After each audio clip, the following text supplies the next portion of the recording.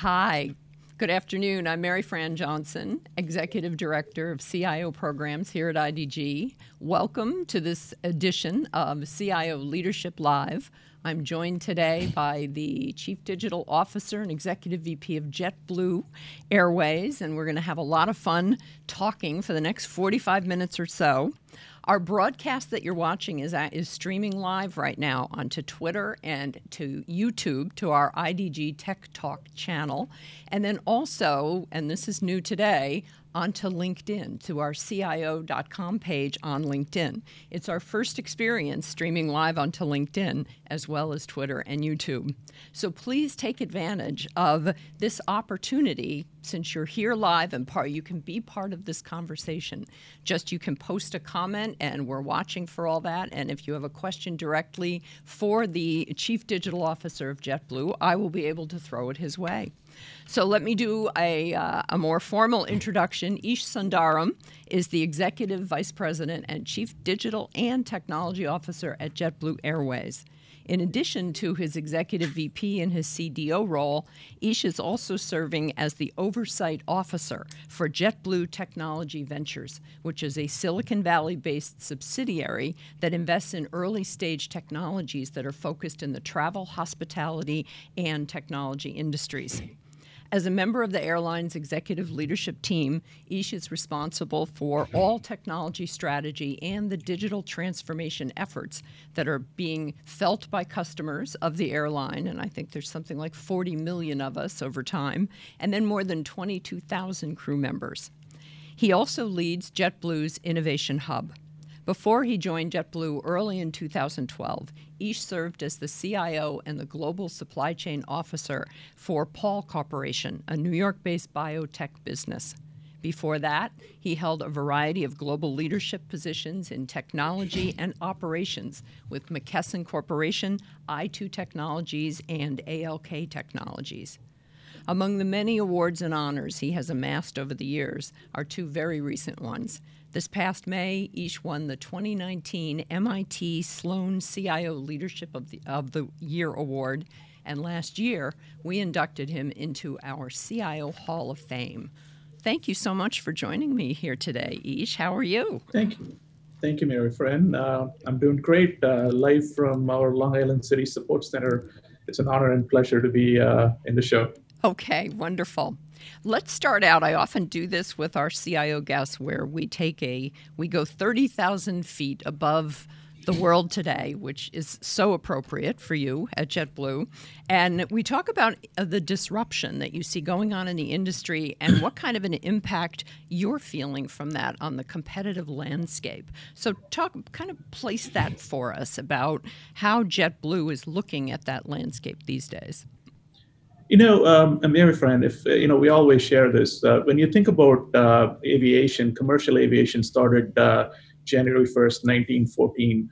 In 105 years of commercial aviation, the first flight, St. Petersburg to Tampa, in 105 years, this industry has seen more challenges than opportunities. And you think about in 105 years, we've seen mergers, acquisitions, and bankruptcies. And JetBlue is very proud to say we are one of the airlines that has survived and thrived in 2 decades without going through one of them. And the first thing, when we look at our strategy in terms of our customer experience, we say it has to be personal, helpful, and simple. And there's 2 things that matters the most for us. One is a great culture, 22,000 solid crew members who deliver that experience day in and day out, and also a great technology platform that gives the tools to our customers and our crew members to deliver that experience. Okay. Well, one of the things you and I have talked about is the importance of future-proofing the JetBlue brand. And with all the stress and the economic cycles and things that you mentioned, technology drives a lot of enablement there. But when you talk about future-proofing the brand, what does that mean? Yeah, when you think about our industry, aviation is very asset-heavy and very cyclical. For us to future-proof JetBlue as a brand, we look at things beyond just buying new planes and also grow asset-light in the next decade. And technology has been a key enabler for us. And when you look at the product expansion, whether it's our JetBlue travel products, that's a newly owned subsidiary of JetBlue, we're bringing in a lot of expansion into the travel driven on asset-light products that is going to grow the JetBlue footprint. One of the other things that you and I have talked about the mission of JetBlue is the future being turning more into a travel company versus an airline. I mean, running an airline is tough enough, but to expand the brand and to future-proof it, when you become more of a travel company, how does that happen, and what does that mean exactly? Yeah, when you think about the industry itself, we look at growing beyond just selling tickets for us as a great opportunity for us to expand that product portfolio in the travel ribbon. Generally, people come and buy an airline ticket. They most likely buy a hotel and a car, but there are many, many opportunities for us to grow that footprint for the 45 million customers we fly by building in tech products that are really asset-light and much quicker to deploy rather than buying hard products like expanding our planes and airports. So our JetBlue Ventures has been a rock-solid support for us in terms of disrupting that space. When you think about Silicon Valley, it's full of ideas. We want to be in front of disruption rather than being at the back of being disrupted. And future-proofing for us is to expand our product portfolio. I go back saying this, when JetBlue was founded, our founders used to say JetBlue is a customer service company, happens to fly planes. Today, I think we're redefining that to be a travel tech company in the customer service business, and flying planes happens behind the scenes for us. Yes. I remember the very first time I ever heard a CIO talking that way. It was probably back in the 1990s, and I was with Computer World then, and we were at one of our events, and I had the CIO of United Airlines on stage, and he was CIOs even then were talking about that kind of that future eventuality, that they would become eventually a company that flew airplanes or that happened to fly airplanes, but they were really at their heart a technology company. I think it's probably much more true today than it was back in the 1990s. But how does that have an impact on the role that you have? You have a much broader role than just CIO. You're a chief digital officer. You're running a Silicon Valley startup. Could you have envisioned when you joined in 2012 that the role you have today would have expanded its own brand so much? JetBlue, I look back at JetBlue's history. Innovation has been in our DNA. Technology has been a core enabler for JetBlue since day one, when this company actually started with live televisions in the seat back. Think about a flying object with, at 500 miles per hour, putting in live television 20 years ago. That was a great innovation. And over the course of many years, if you think about the Wi-Fi, the satellite that we launched in partnership with Viasat, we've always taken a very contrarian approach in terms of driving innovation. And what I did and my team did was to supercharge that effort into building in more products that are tech enabled and driving a very personalized travel experience for our customers, and also giving the tools to our crew members to deliver that seamless personal experience. Yeah. I think when I look back at our technology ventures or the travel products spinoff, I think everything is tech enabled. It just carries into the history of the innovative thinking that we have had. And our job and my role in the organization is to help deliver that experience and supercharge that. As technology programs, the useful life is shrinking and the speed to market has to be rapid. That's what my team's doing here. Okay. All right, good. And we'll get a little bit later, we'll get into how you have the team structured, because you have a very interesting structure that you've done with the whole technology mission. But we have a question from our faithful listeners right now. They'd like to know, what are the main digital transformation challenges that face the airline industry? Yeah, the biggest opportunity we have, we never look at everything as a challenge. We look at it as opportunity. As much as complexity that exists behind the scenes in aviation industry, our mission to drive personal, helpful, simple customer experience has given us an opportunity to eliminate things that doesn't really add value to the customer. Mm-hmm. Oftentimes people think that it's more technology is what is needed to the customer. It's actually the opposite. People want less technology, more personalized, much simpler footprint to operate. And over the last 4 years, we've taken an opportunity not just to look at a technical lens, but also look at the people aspect and the process aspect to drive that kind of a technology deployment in here. Mm-hmm. I always say this: we want airports to be a transitional airport experience, not a transactional airport experience. And it's really driving that interaction with our customers is what matters to us, less of a technology focus. It's more of how do you drive that human experience. Well, and I think that as a frequent flyer on various airlines, especially on JetBlue, I've noticed, I think we've all noticed that a lot of the desks have disappeared, that you're more likely to walk into this open area with kiosks and to have people in their JetBlue uniforms come up and ask you, how can they help you?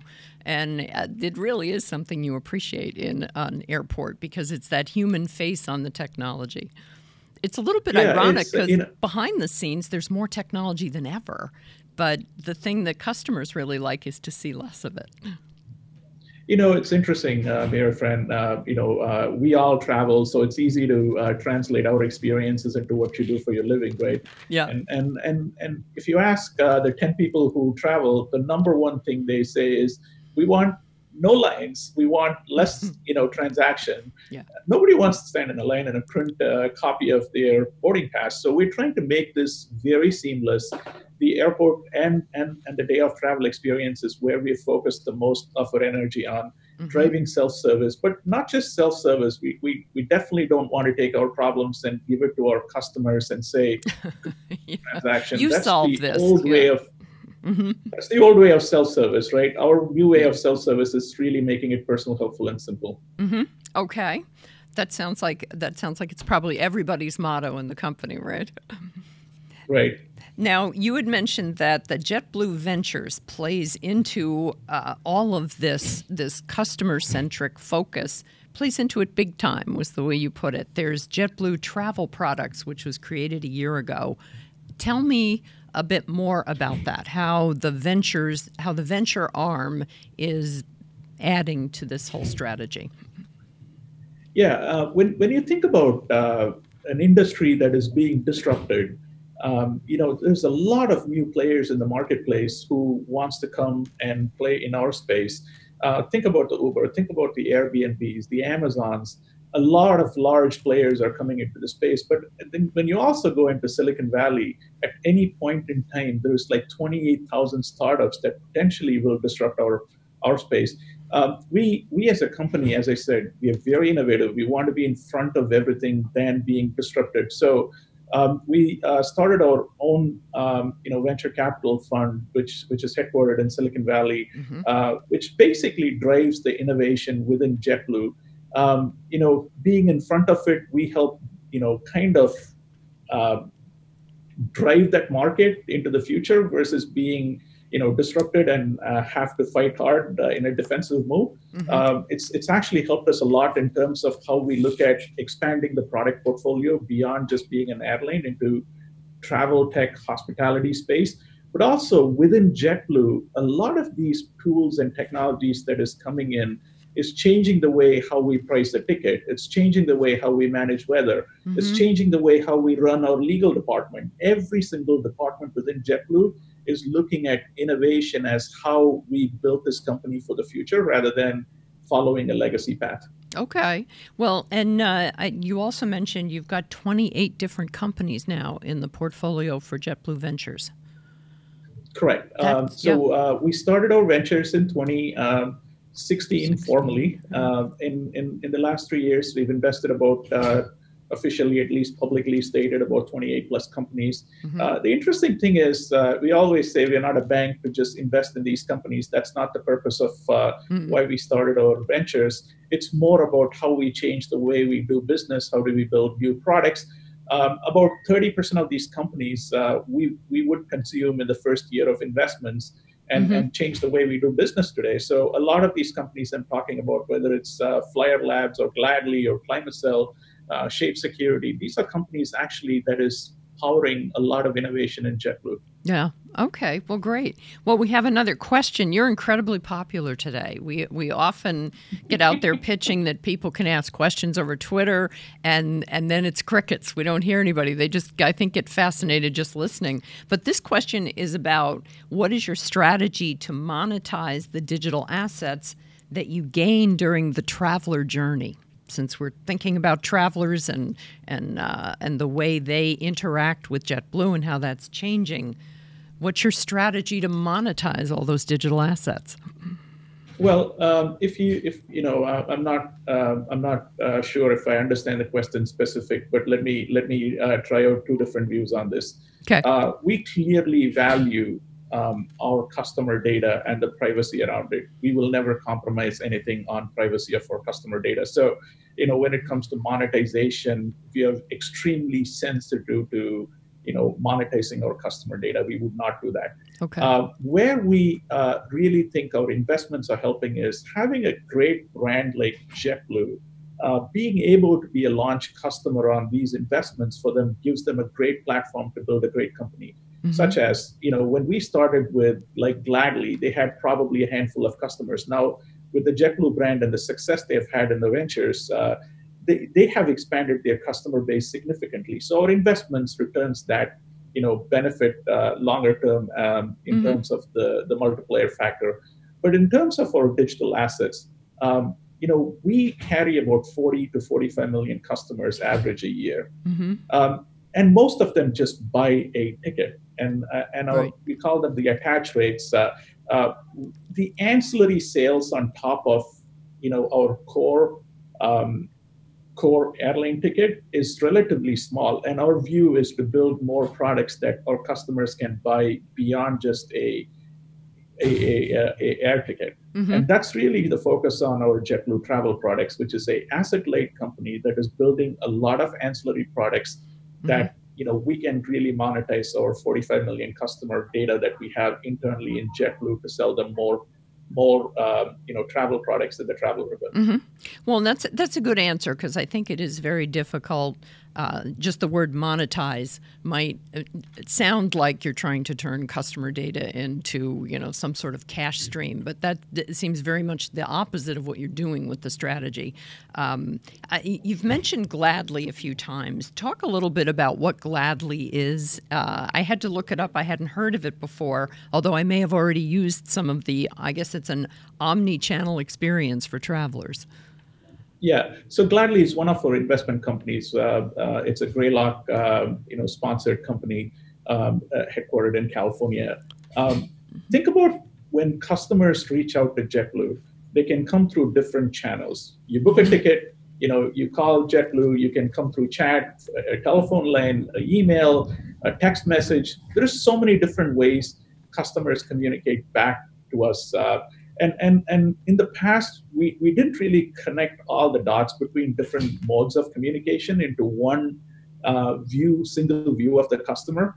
That's exactly what Gladly does. Basically, it builds a conversation around all the multiple interaction a customer has with us.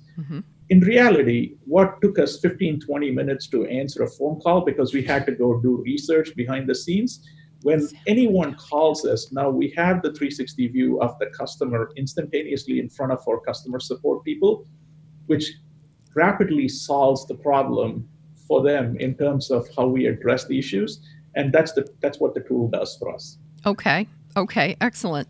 Well, let's shift over into talking about the customer expectations and how those are changing. What sort of a shift have you seen in your 8 years with the airline now? Well, the challenges in the industry is people need quick answers and quick solutions. Yeah. Unlike many other industries, when somebody's stuck at the airport due to weather or mechanical or whatever it is, their choices are very limited in terms of, what they can do to continue with their journey. Mm-hmm. And a rapid response is expected, but the response cannot be, there is a problem, we are working on it. It has to be a solution that we need to provide. And these technology tools give enormous amount of visibility for us, not just the problem, but also choices for us with solutions that we can offer. Not always there is one solution. There are multiple solutions in terms of how we, give that to our customers. And definitely that speed to response and the quality of response is what is uniquely changing in our industry. Okay. How do you go about measuring that, Eash? How do you know for sure that that's what's happening with your customers? Yeah, one of the things we do a good job within JetBlue is to measure our Net Promoter Score.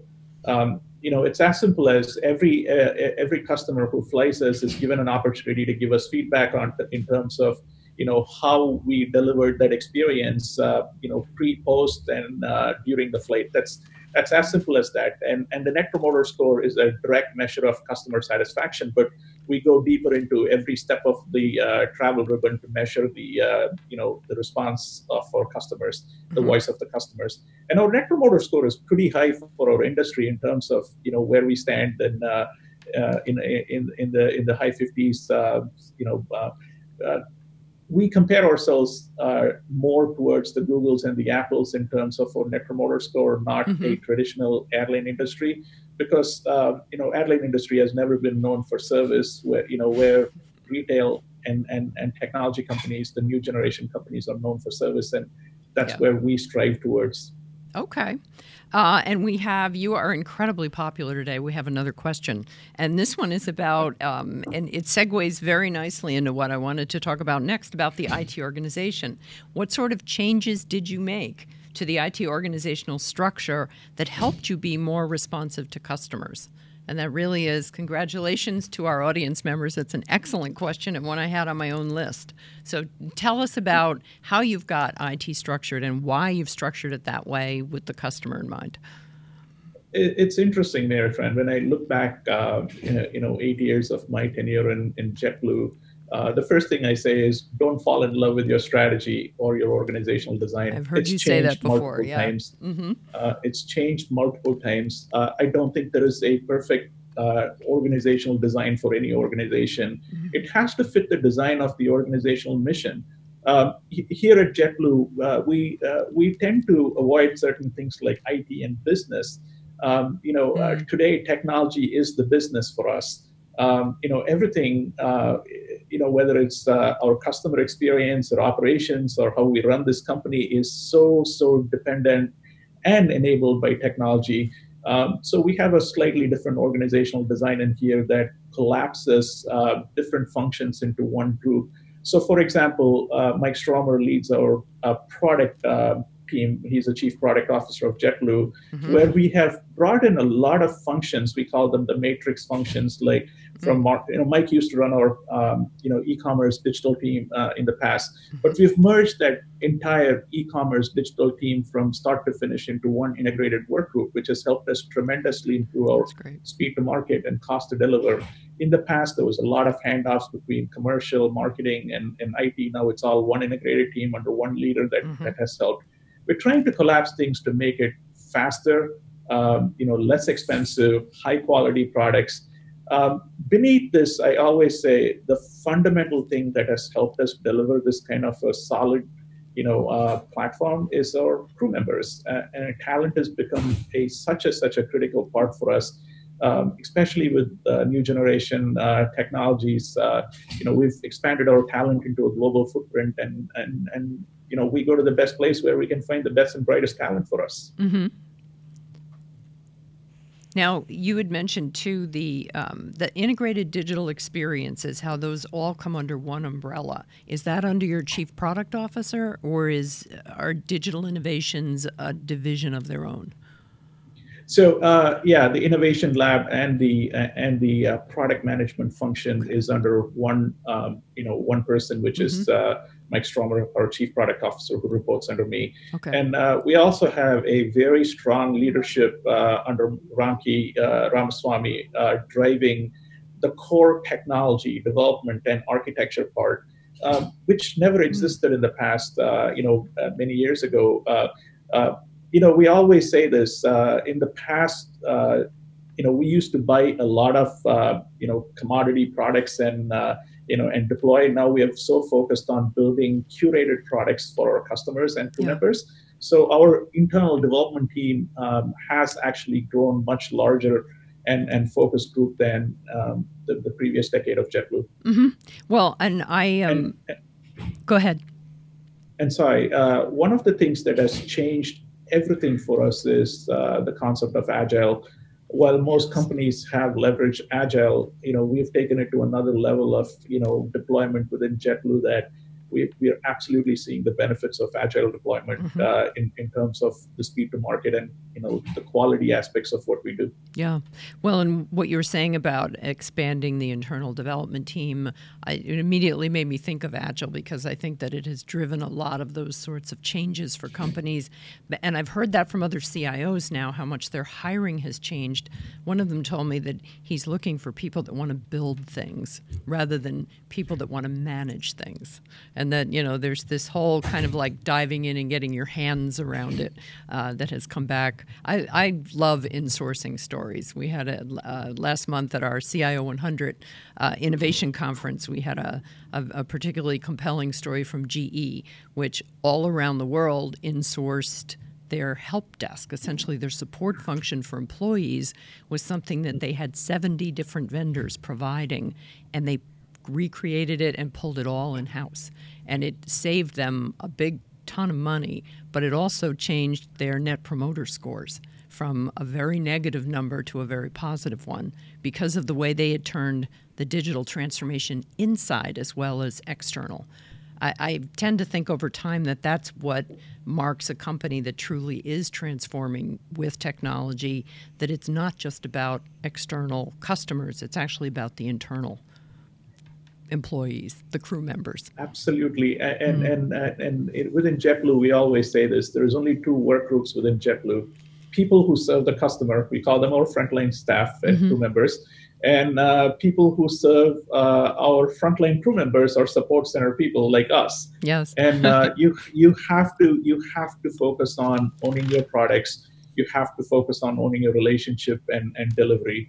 And having the right partners is very important to us. We are very fortunate to have very good partners that help us deliver that experience. But end of the day, I always say, the buck stops in our office, and we need to own that product delivery and the product quality, and that's what we do. Yeah. Well, and this actually segues very nicely into talking about data science, which may sound non-intuitive to our listeners, but as we were talking about the emerging tech trends and thinking about the internal operations, you've got a lot that has happened with critical maintenance and crew planning and the kind of that behind-the-scenes running that happens at every airline.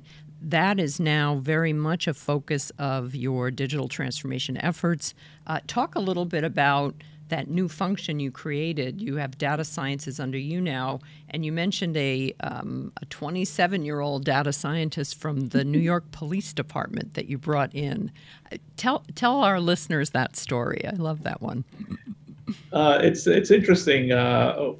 We have Benjamin Singleton, who was the youngest ranking non-uniformed police director who joined us recently, Yale graduate.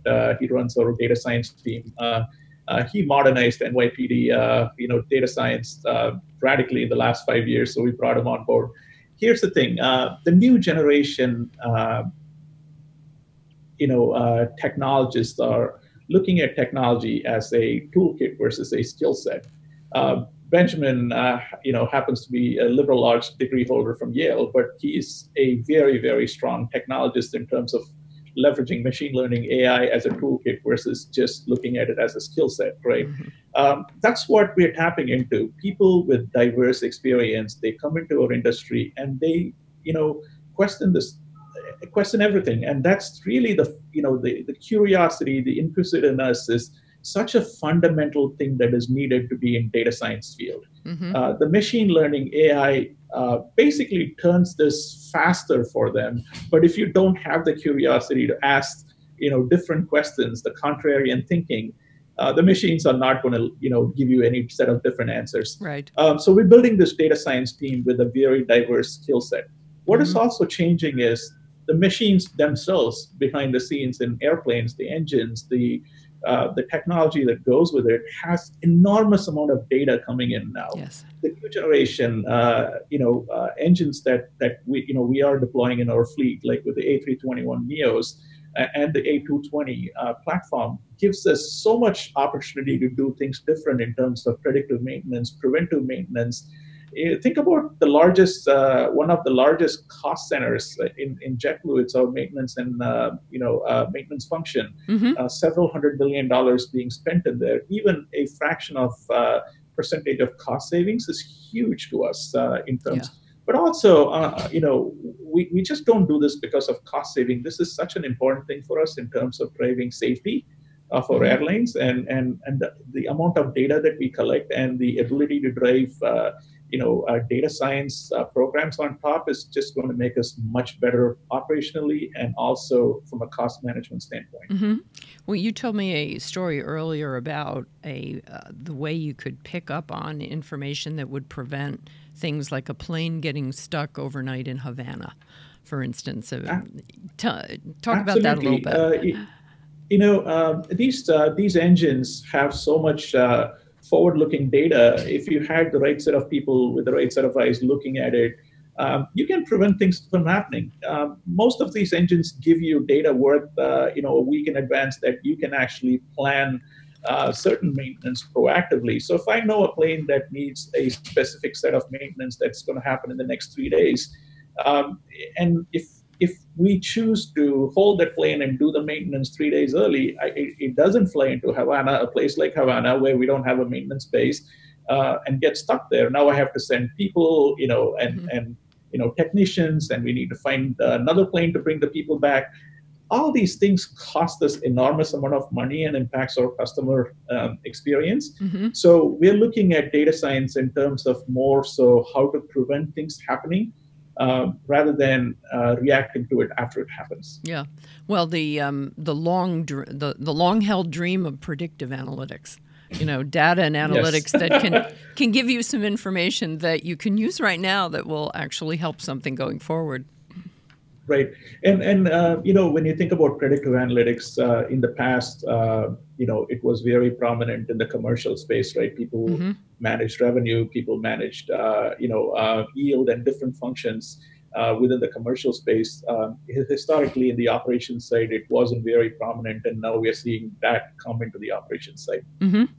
The one of the other, since I was thinking about your whole approach to innovation, and one of the companies that you mentioned a few times was Climacell, which is a weather predicting tool.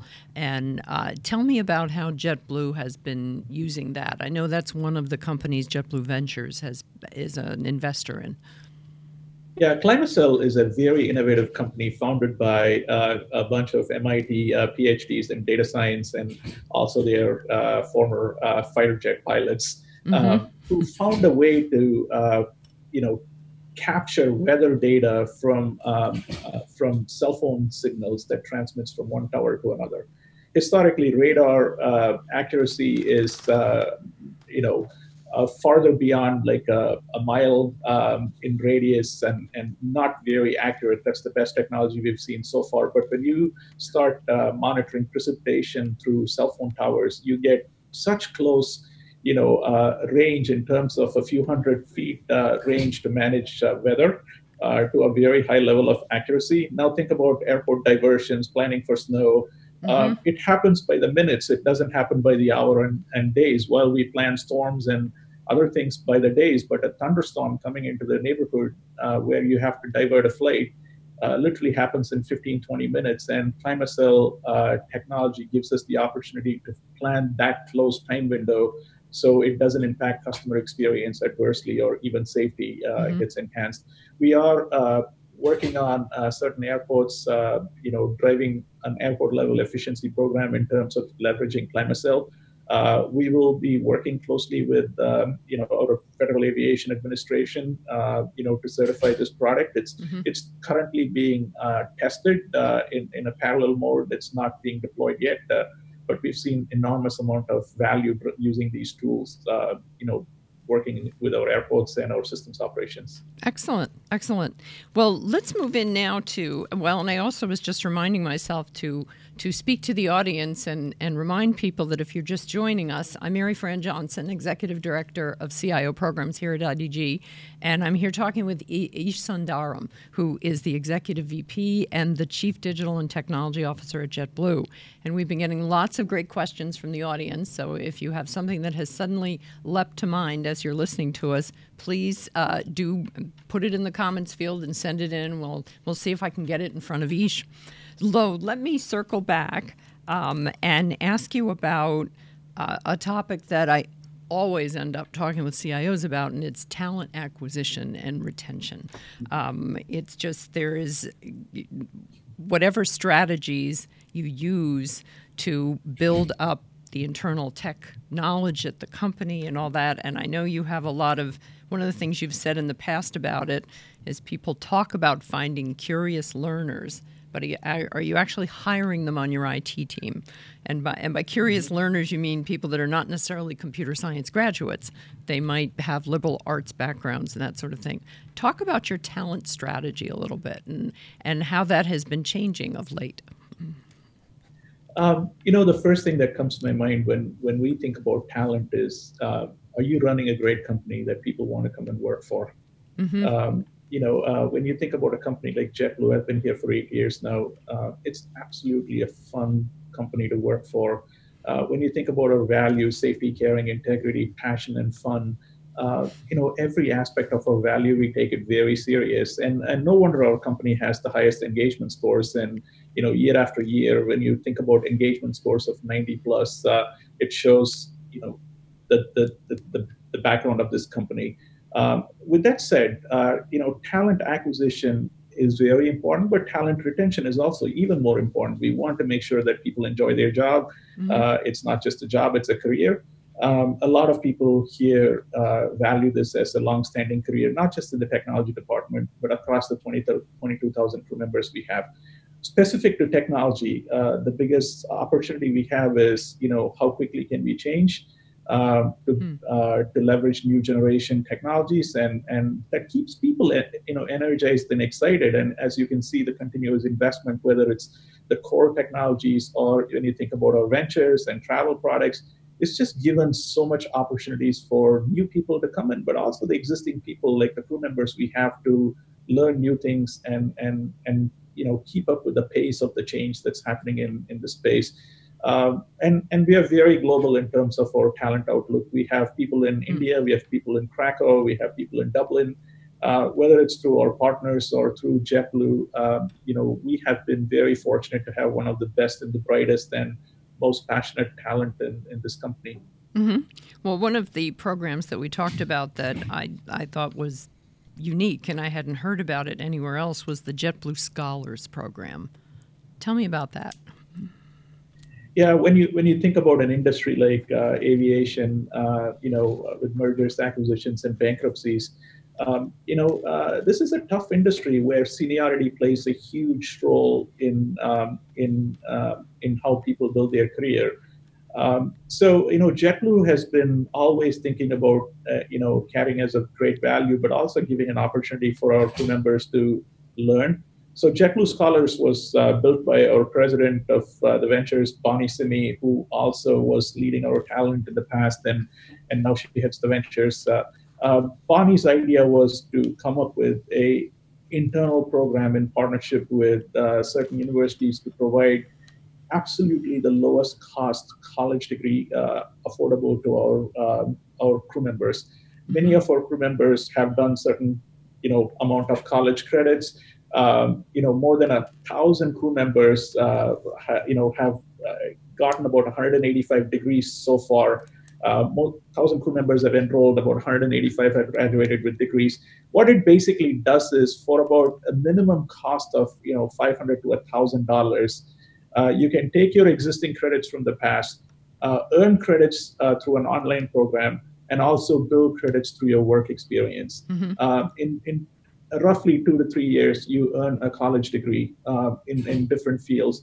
We recently introduced degrees in computer science. We have even officers who couldn't finish their college degree, ended up finishing it recently. So it's a great program. It doesn't cost anything. Unlike many companies that they say they give $500, $1,000 of credit, we actually give them a whole degree for that price in 2 to 3 years. Well, I know you have a master's in transportation management. Have you got any plans to pick up another degree in anything too? I would love to do that. We still haven't started any master's program, and that's something we've been asking for a while. Well, we have another question from our eager audience here, and it's about thinking about enhancing the customer experience and making sure you're hitting all the compliance regulations and better digital presence. How do you plan to leverage immersive solutions like in augmented and virtual reality? This is probably something you have going on in your innovation labs. A lot of these technologies have not come into a mature state for us to leverage. We're definitely looking at in the maintenance side some of these technologies, but also in our customer experience side some of these technologies. But we take compliance very serious, whether it's ADA or privacy laws. We work through with agencies to make sure that all these required compliance needs are taken care of, but also start driving a lot of innovation with new generation technologies that's available for us. Excellent. Well, my final question in our last minute or two here, one of the quotes that has been attributed to you, and I think in one of the many interviews, you talk about the CIO of the future being the Chief Influence Officer, and that's what CIO comes to mean, and that's a lot about how your organization is influencing the customer experience. Just talk a little bit about how you developed yourself into Chief Influence Officer. What kind of advice do you have for other CIOs that are listening that would also like to have CIO come to mean that? It's interesting when I look back at my career. The number one thing I enjoyed was asking the question, right? Like having that curiosity to know, how you can influence something and how you can change the way things are done. My first interview with JetBlue with Joanna Garrity, she said, if you come into this industry, what would you do different tomorrow? I said, why check-in?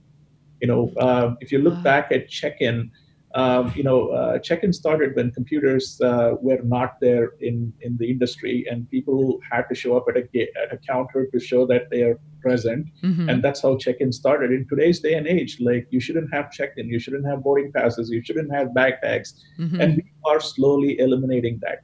And when you think about it, I go back to this, having that curiosity, having the interest to learn new things is what drives this role to be successful. And this is a fast-changing, industry, and you have to have both.